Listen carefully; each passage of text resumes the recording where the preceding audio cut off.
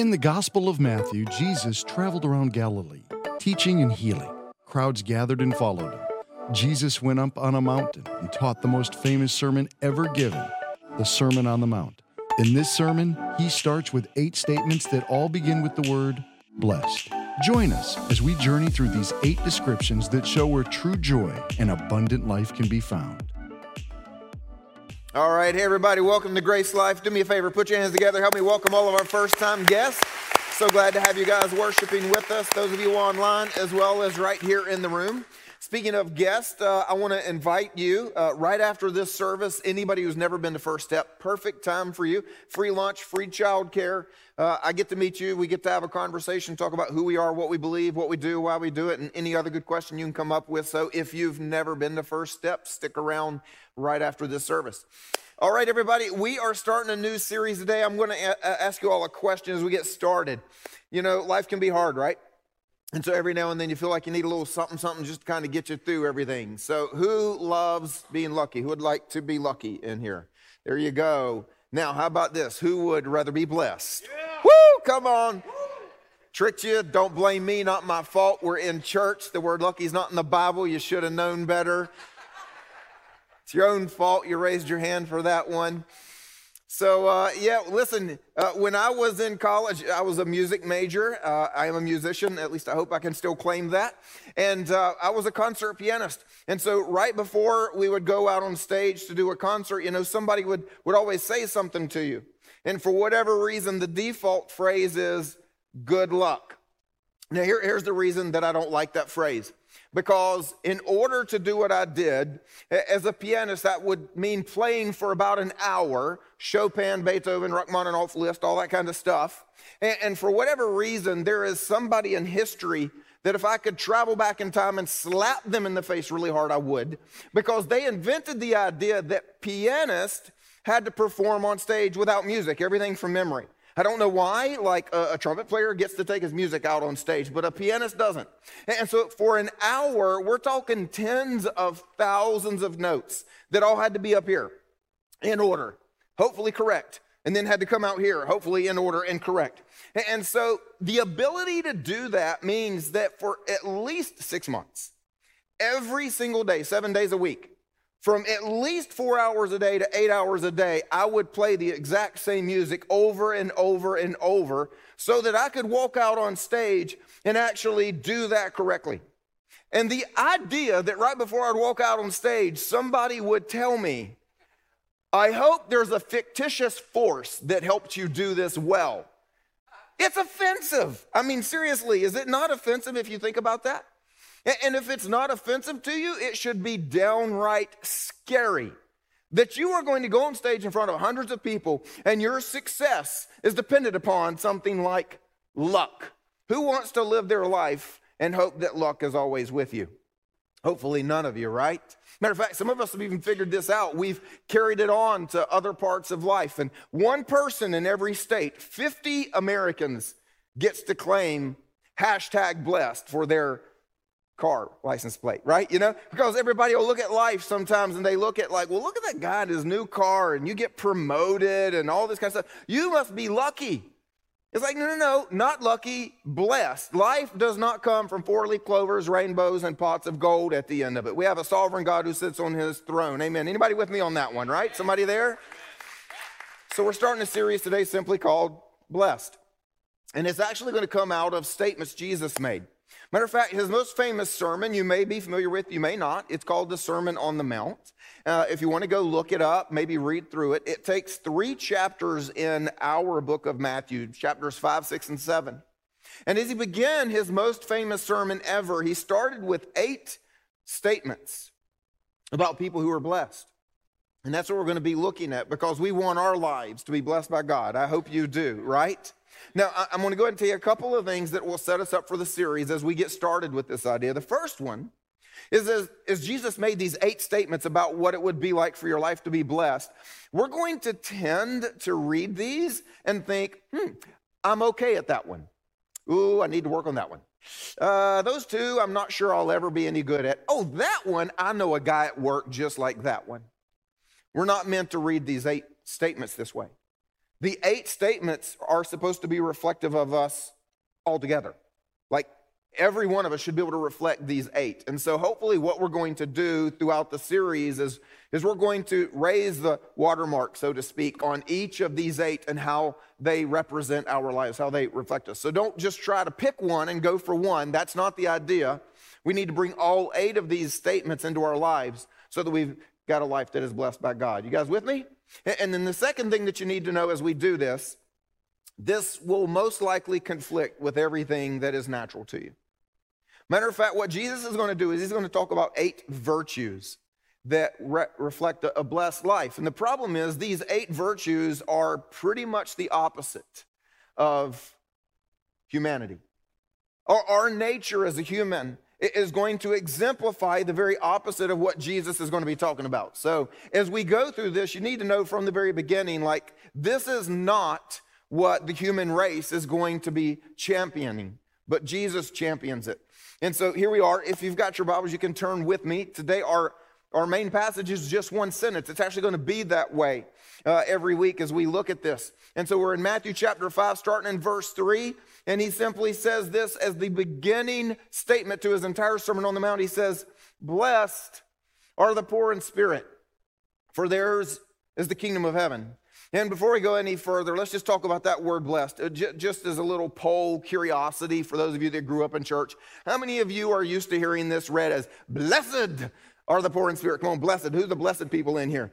All right, well, I'm just going to go and tell you for this series, I'm more of a blessed kind of guy, and I got to be me.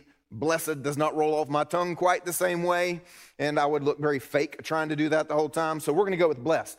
But the other reason I want to talk about that word is because possibly in your Bible, there's 1 or 2 English translations that will say happy. And I'm not going to get into all of the translation commentaries and all. Nobody cares about that in here. But what I want to tell you is that the reason most English versions go with blessed is because it's probably a better word. Even though there's an occasion that the original language could be used as happy and can be used as blessed. Here's the problem if you're using a version that says happy. Happy is an emotion that comes and goes. It's fleeting. You're not always happy, right? And so blessed, on the other hand, talks about the favor of God, being approved by God. I don't know about you, but if I had to choose a word to describe my life, if I could choose an emotion that comes and goes versus approved and favored by God, I'm going to go with approved and favored by God. Anybody else, you with me on that one? So we're going to go with blessed. And that is what most of your English versions are going to say anyway. So to the point for the day, Jesus said, blessed are the poor in spirit, for theirs is the kingdom of heaven. And what this phrase means, very, very simply, is humility before God. That's it. It means that when you stand before God, you acknowledge that you need Him, that you've really got nothing that is ever going to make God look down from heaven and go, Kendrick, wow, you are so impressive to me. I'm going to ask Jesus to slide over and let you take His place. It's just never going to happen. Sorry to tell you. The good news for you, Kendrick, is it's not just you. It's everybody. It's every human. None of us are ever going to be so impressive that we're going to have God surprised and say, Jesus, scoot over. Look at this kid. I mean, it's just not going to happen. It's the reality of being poor in spirit, is to say, God, I need you. I've got nothing that is going to impress you. I've got nothing to offer that didn't come from you in the first place.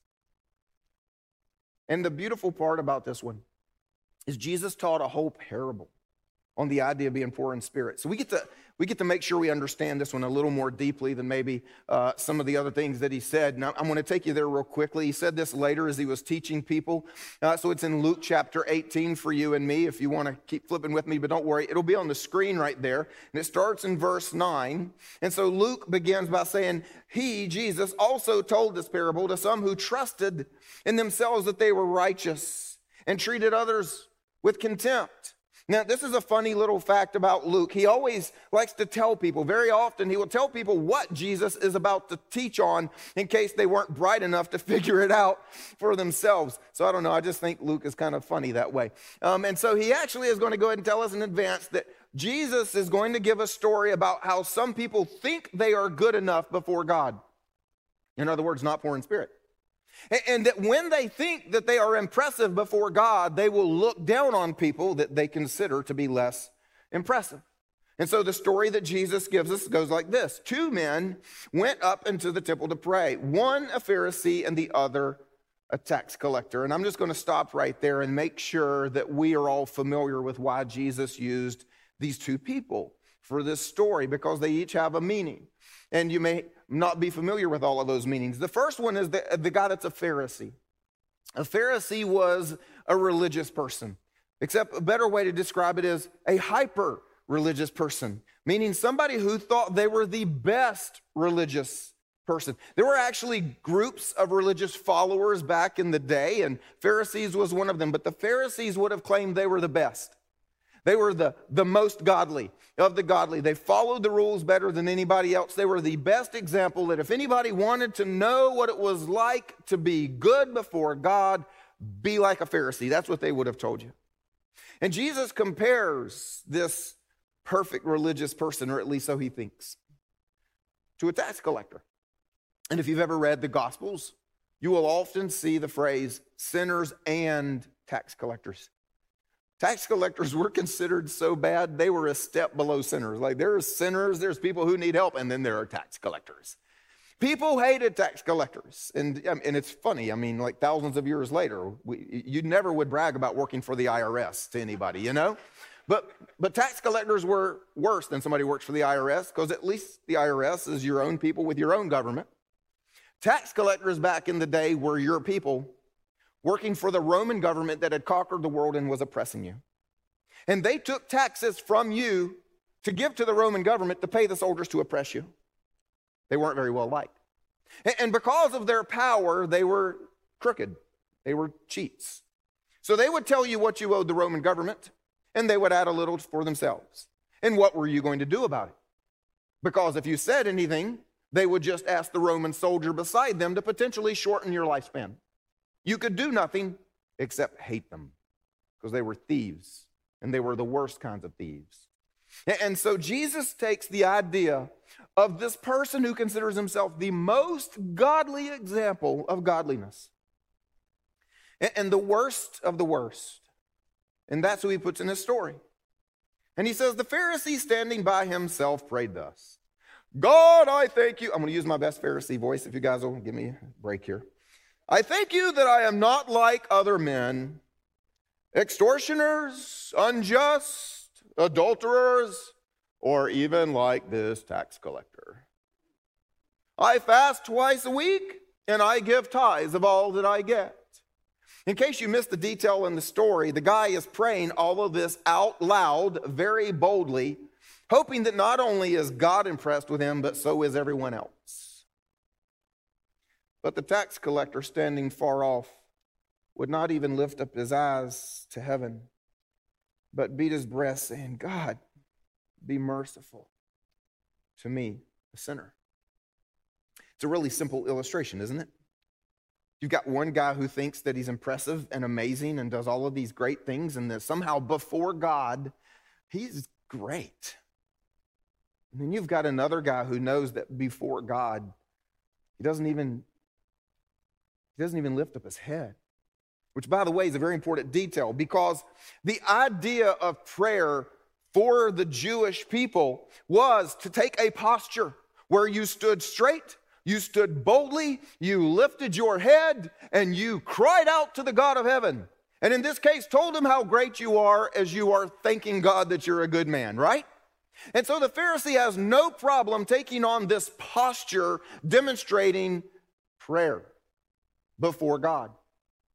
The tax collector, on the other hand, will not take the center of the room, will not even dare to look to heaven, but instead takes a place in a posture of mourning and beating his breast, saying, God, be merciful. The one thinks he has everything that would impress God. The other knows he has nothing. The two operative words that I've been using, I hope you caught, were before God. You see how many times I use the words before God? The Pharisee before God thinks this about himself, and the tax collector before God thinks this about himself. There are people here today that would want to say, well, Jimmy, the truth is I don't think very much of myself. Matter of fact, I'm not even sure that many people like me, and I haven't really done all that well at life, and so I would never proclaim that I'm that great. I must be poor in spirit. And I would say, probably not. That's not what that means. See, one of the things the devil would love to do is to tell you that you're no good. And he would love to remind you of all your mistakes, tell you that you're a loser in life or something like that. And one of the biggest lies the devil wants us to buy into is when depression is spiritual. It's not always spiritual, so follow that. But when depression is spiritual, it is an attack of the enemy. And it leads us to a place of self-hatred and self-condemnation where we say, I am no good. And what you need to understand is that is not poor in spirit. That is self-condemnation. That's not the same thing. The key words that we were talking about were before God. Let me give you other key words. Before the devil. Here's what we need to understand. No matter what you think about yourself, no matter what you've ever done wrong, before the devil, we are called to hold our heads high and say, I'm a child of God made in his image for good works. You leave me alone. That's what we're called to do. And the devil would love for you to stand in front of him and go, you're right, I'm no good. Even God wouldn't love me or forgive me. That's what the devil wants for you. That is not poor in spirit. That is a demonic lie that manifests as self-hatred. Are you with me? Yeah. See, poor in spirit, on the other hand, is what we do before God, not before the devil. And before God, we say, I'm a child of God made in your image for good works. But that's a gift from you, so I've got nothing to impress you. You see, it is all about the phrase before God. And so what we have to do here today is answer the question, how am I doing at being poor in spirit? And I just want to go ahead and tell you this as you begin to, we're going to do a little self-diagnostic test here. There is no one that is going to always be perfectly poor in spirit at all times. Okay, are you guys with me? So this is one of those tests where you might make a great grade one day and a little bit lower grade another day, because being poor in spirit is a daily thing. You guys ready for this? So there are two ways in our lives that we are going to see being poor in spirit manifest. Or another way to say that is, there are two ways in our lives we're going to demonstrate to God that we are among the poor in spirit. And the first one begins with salvation. And so, you know, what we talk about in church, it may be an uncomfortable word to some of you, especially if you're a guest here today, or this is not something that you do very often, but we use a word in church that doesn't get used a lot of other times, and that word is sin. And nobody likes that word. So let me just really simplify that for everybody. We have a perfectly holy God. Everybody with me on that one? Yep, perfectly holy God. And then you and I are not. We're not perfectly holy. And there's a separation from his perfect holiness to us. My arms will not go far enough apart to demonstrate his holiness compared to us. It won't happen. And so the word sin simply describes everything that separates us, that his holiness and then our not holiness. And what we need to understand is there's a line, holy, not holy. And we put a lot of effort into comparing each other. Like, well, you know, if we think of all the people that have ever lived upon the earth that Jesus had to die for, if we were to list all of the humans, and somewhere at the top would be dictators who committed genocide and mass murderers, I'm going to be like way down the list, and so I'm really not nearly as bad. Wrong. The comparison shouldn't work that way. If we're poor in spirit, we simply recognize holy line us. That's it. And so the real problem we have is that every single one of us is on the wrong side of the line. It's called a sin problem. What are we going to do with our sins? Now, here's the question that will help you decide how poor in spirit you are when it comes to dealing with your sin problem. How would you feel if someone walked up to you in a public place, in front of non-Christians, and more loudly than they should, ask you, hey, are you saved? How would you feel? Like you're standing in line at Mod Pizza, which they are as slow as everything. I mean, cannot ever be claimed to be fast food. And so you're trapped in front of these people for like 10 minutes, and somebody in line behind you says, hey, I was just curious, are you saved and going to heaven? Now, let's go with the stereotypical answer, which my wife just demonstrated. Most women are going to smile and say, well, yes, I am. And forgive the stereotype, but it is true to us. Most of us guys would turn around and look at him and go, man, you are crazy. Can you just shut up? You know, I mean, like, the last thing we're going to want to do in a place in front of a bunch of non-Christians is talk about salvation, whether or not we're saved. Matter of fact, if we were to give out free t-shirts today to everyone walking out the door that says, proudly saved, very few men would wear that shirt ever, and definitely not to work tomorrow. It's our reality. Because even if we're willing to come into a room like this where we all think alike and act alike, and we know that no one is going to make fun of us for being saved in this room, we're a little less bold to talk about our need to be saved. Holy line us. And we've got no answer for it. There's nothing we can do. Matter of fact, we think there is. How many times have you met somebody who says, well, you know, I'm not so sure I need to be saved. After all, if that's one of those churchy things, the truth is I try to be a good person. Well, I realize I'm not perfect, but, and they always have a but to that. I'm not perfect, but, well, here's the problem. If you're not perfect, you're on the wrong side of the line. So let's get back to the idea that I just try to be a good person. And can I just say, please do. Thank you. There are 8 billion of us sharing this tiny little circle spinning through the universe. And we love it when people actually let you out in traffic. We love it when people take their appropriate place at the back of the line and wait their turn. We love it when people pick up a wallet and give it back to the owner instead of taking it out of their pocket and running the other way. Thank you for being a good person. It makes life better for all of us. But it does not solve your problem of sin before God.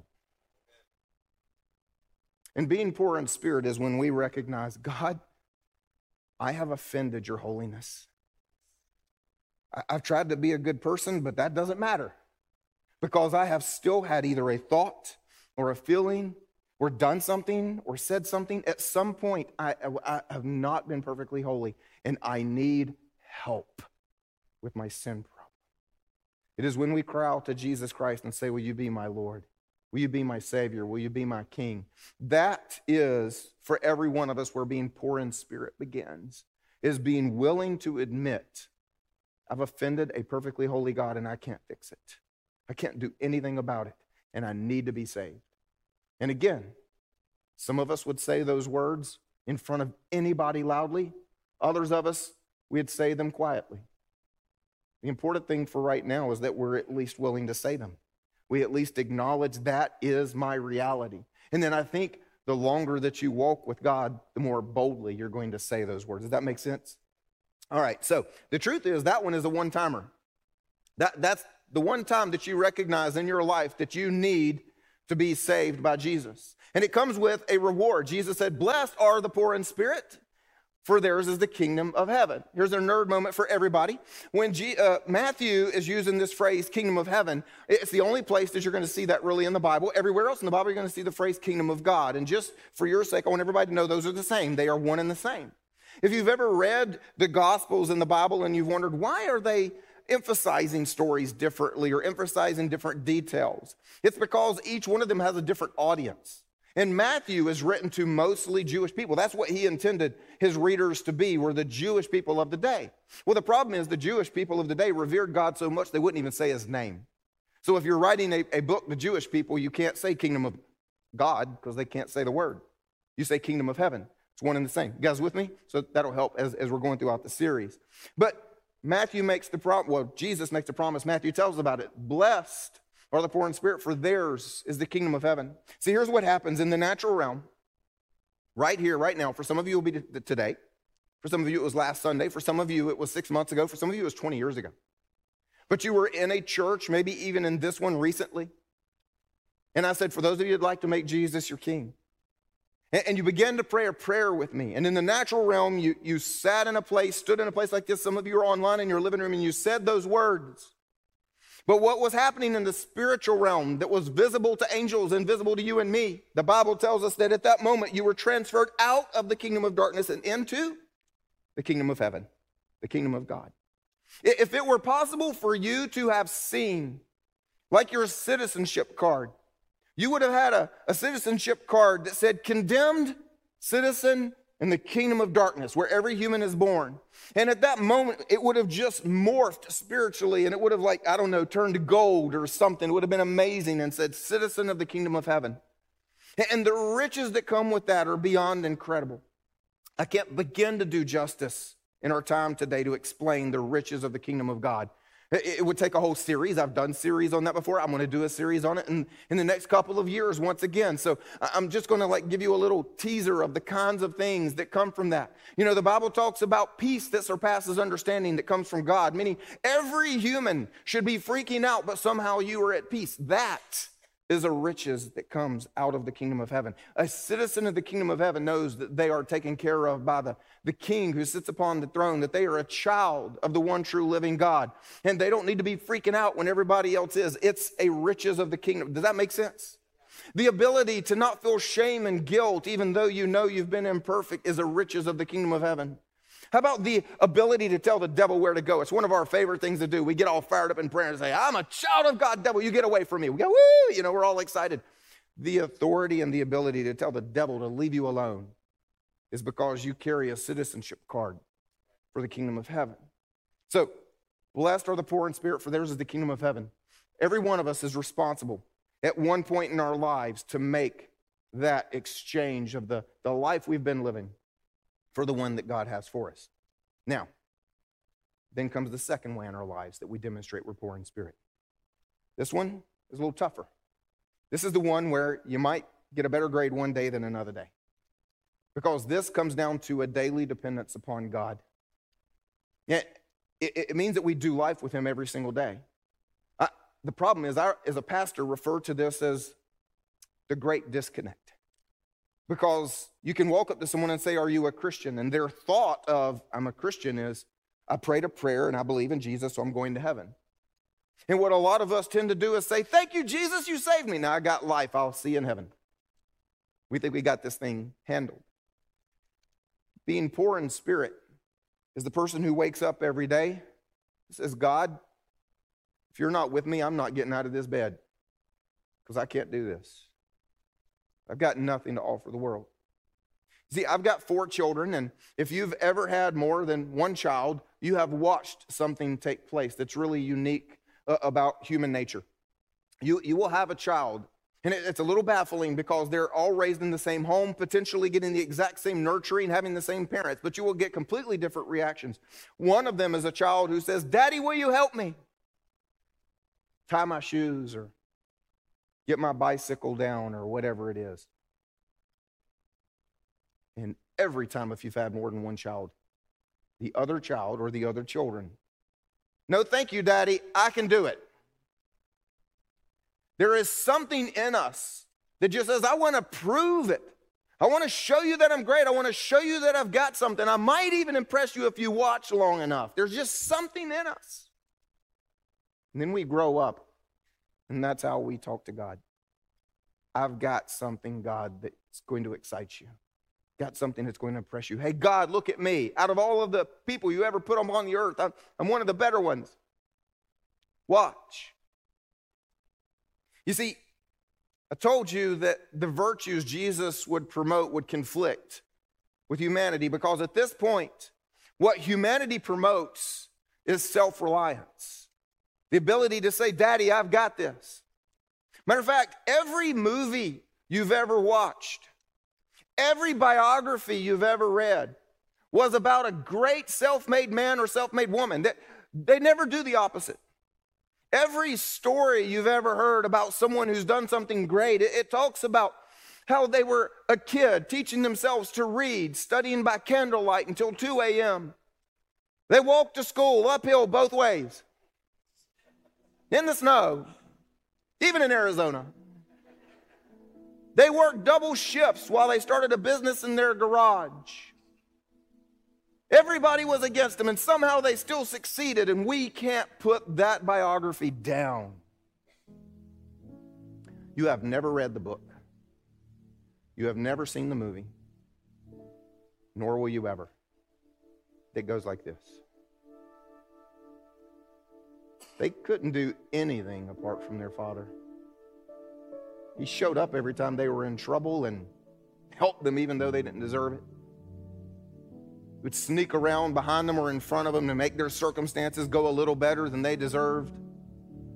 Everybody thinks they were good at that. The truth is, their Father made them good at that. He put it in them. They would have done nothing if it weren't for Him. It'd make the worst movie ever for humans. But it's the greatest story in the kingdom of heaven.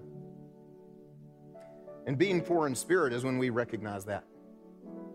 Being poor in spirit is when we recognize, today, God, I got nothing if you don't show up. I'm going to need you to help with my circumstances. I'm going to need you to answer prayers I don't even know to pray. I'm going to try to be good at something, but it had to start with you putting it in me, and I'm only going to be able to be good at it if you even help me do that. I can't do anything. The truth is, God, I'm probably going to hurt somebody today if you don't help me. God, I've got nothing right to choose. If you're not with me today, I'm going to choose wrong because it's always easier and sometimes looks better. Truth is, God, I've got nothing that is going to impress you apart from what you're doing in me. See, that's what being poor in spirit is every single day. He's going to God and saying, I've got nothing apart from what you're doing in me. Apart from the fact that you're my Father. I'm not a self-made man or a woman. We're all different people. I'm a Bible guy. What I mean by that is I could read the Bible for an hour and enjoy every moment of it. I love reading the Bible. I love studying it. I love talking about it. You could probably figure that out. Some of you, on the other hand, are more worship people. Like you'd love to put on worship music and just close your eyes and just enjoy the presence of God. Others of you are more prayer people. You kind of force your way through your Bible reading for the day so then you can just pray and talk to God for an hour. And I want to tell you that the way God made you is okay. Every one of us is going to be a little different in that, and that's okay. But God's been showing me something about me that is going to be a little convicting for some of you as well. Because I'm more of a Bible guy, I'm less of a prayer guy. If you give me an hour, I'm going to spend 50 minutes in the Bible and 10 minutes in prayer. Maybe 55 and 5. Just being honest. And when I do pray, I tend to be a person who prays out of need. Right? Come on, y'all know what I'm talking about. Oh my gosh, there's an algebra test today?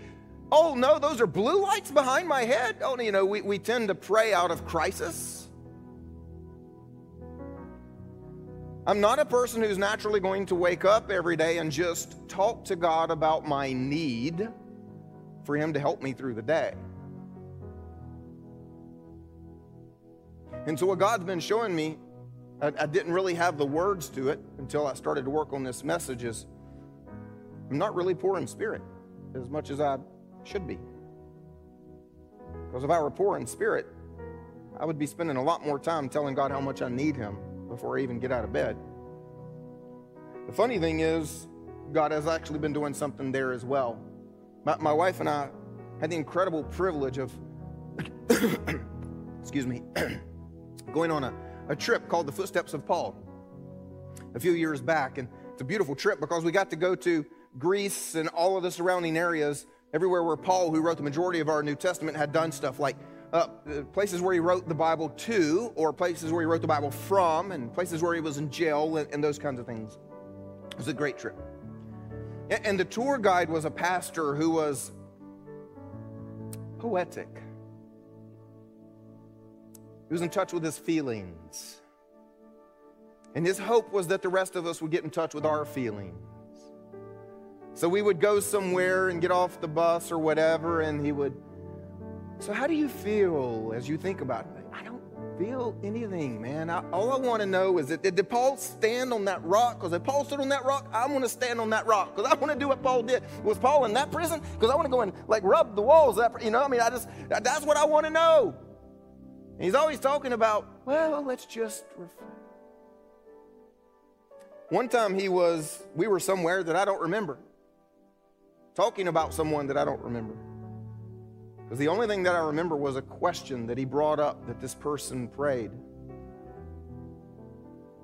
God, have mercy on me, a sinner. Which is the same words Jesus used in the parable. And as he was talking about this person, whomever, wherever, all I remember at that moment was, I don't remember the last time I prayed those words. I can't remember the last time that I thought, God, have mercy on me, a sinner. It's not usually how I open talking to God. But a very funny thing is actually happening in my life at the same time. Over the last however many years of my life, I've been discovering how stressful life can be, and maybe some of you can identify with that. The older you get, the more the stresses seem to add up, and more promotions really just means more stress. And I was getting to a point where I'm supposed to be leading a church and leading 4 kids and leading my wife and making good decisions in every aspect of life and making much of Jesus and honoring God everywhere I am, because you never know when you're in a restaurant, somebody says, hey, Pastor Currence. I'm like, so you like everywhere you go, you've got to be impressive. And the truth is, that was really beginning to be an incredible sort of stress. And I found myself waking up so stressed that I just wanted to go back to sleep. You don't have to raise your hand for this, but some of you know what I'm talking about, where your first breath of the day, your first thought of the day makes you just want to go back to sleep. Because you feel overwhelmed like you've already failed. And I didn't realize that I was never like formulating the words, but what I was doing inside was, God, I'm going to be a good child for you today. I'm going to go and I'm going to write a good sermon for you this week, and I'm hopefully going to get a lot of your people to follow you better. And God, I'm going to counsel somebody today and give them good advice. I'm going to be a good father today and a good husband today, and I'm going to make good financial decisions for my family today. And God, I'm going to be a good child for you today. If you haven't been there, I hope you don't go there, because it is a very stressful place to live your life. Waking up every day, telling God you've got this and that you're going to be good at it. And after that trip, I found myself waking up one of those mornings and feeling the incredible pressure. I just laid in bed, and my first thought was, God, have mercy on me, a sinner. Don't anybody freak out. I'm not facing any moral failure issue. I'm not disqualified in any way. I'm not facing any specific sin issue that you need to... No, that's not what I'm talking about. What I'm talking about is taking the bar from the Pharisee who said, today, God, look what I'm going to do for you. I'm putting it down here where the tax collector is, saying, God, have mercy on me today. Do you know how much easier it is to succeed as the tax collector? Do you know how much less stressful it is to get out of bed knowing the only standard is, God, help me?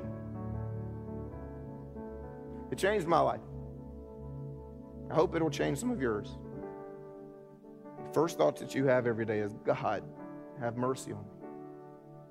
Because blessed are the poor in spirit, for theirs is the kingdom of heaven. Let me pray for us.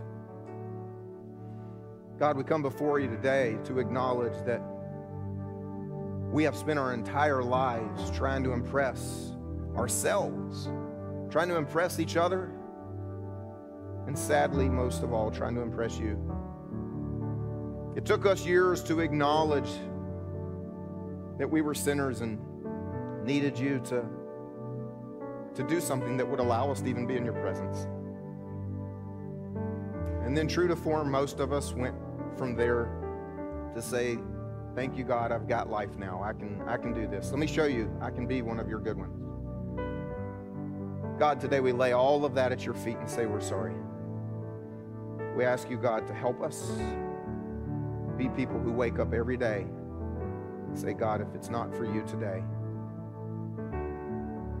I don't think I can make it. I've got nothing to offer you or the world apart from you. Help me, God. If you're to stay in a place of prayer, I want to speak to those of you that have never taken the first step.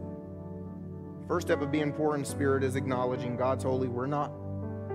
The good news is that he loved you so much that he sent his son to live a perfect life and then die on the cross so that his perfect life would pay for your sins. You could be forgiven and have eternal life. Again, it's the phrase, free gift of salvation. If you've never exchanged the life you've been living for the one that God has for you, I want to help you do that right now, wherever you are. Simply say something like this to yourself and to God. Lord Jesus, I thank you that you died for me. And so now, I choose to live for you. I thank you that you love me. I thank you that I'm forgiven. My simple prayer here today is that you fill me with your Spirit and give me a life of great meaning in your kingdom. Amen. Help me celebrate.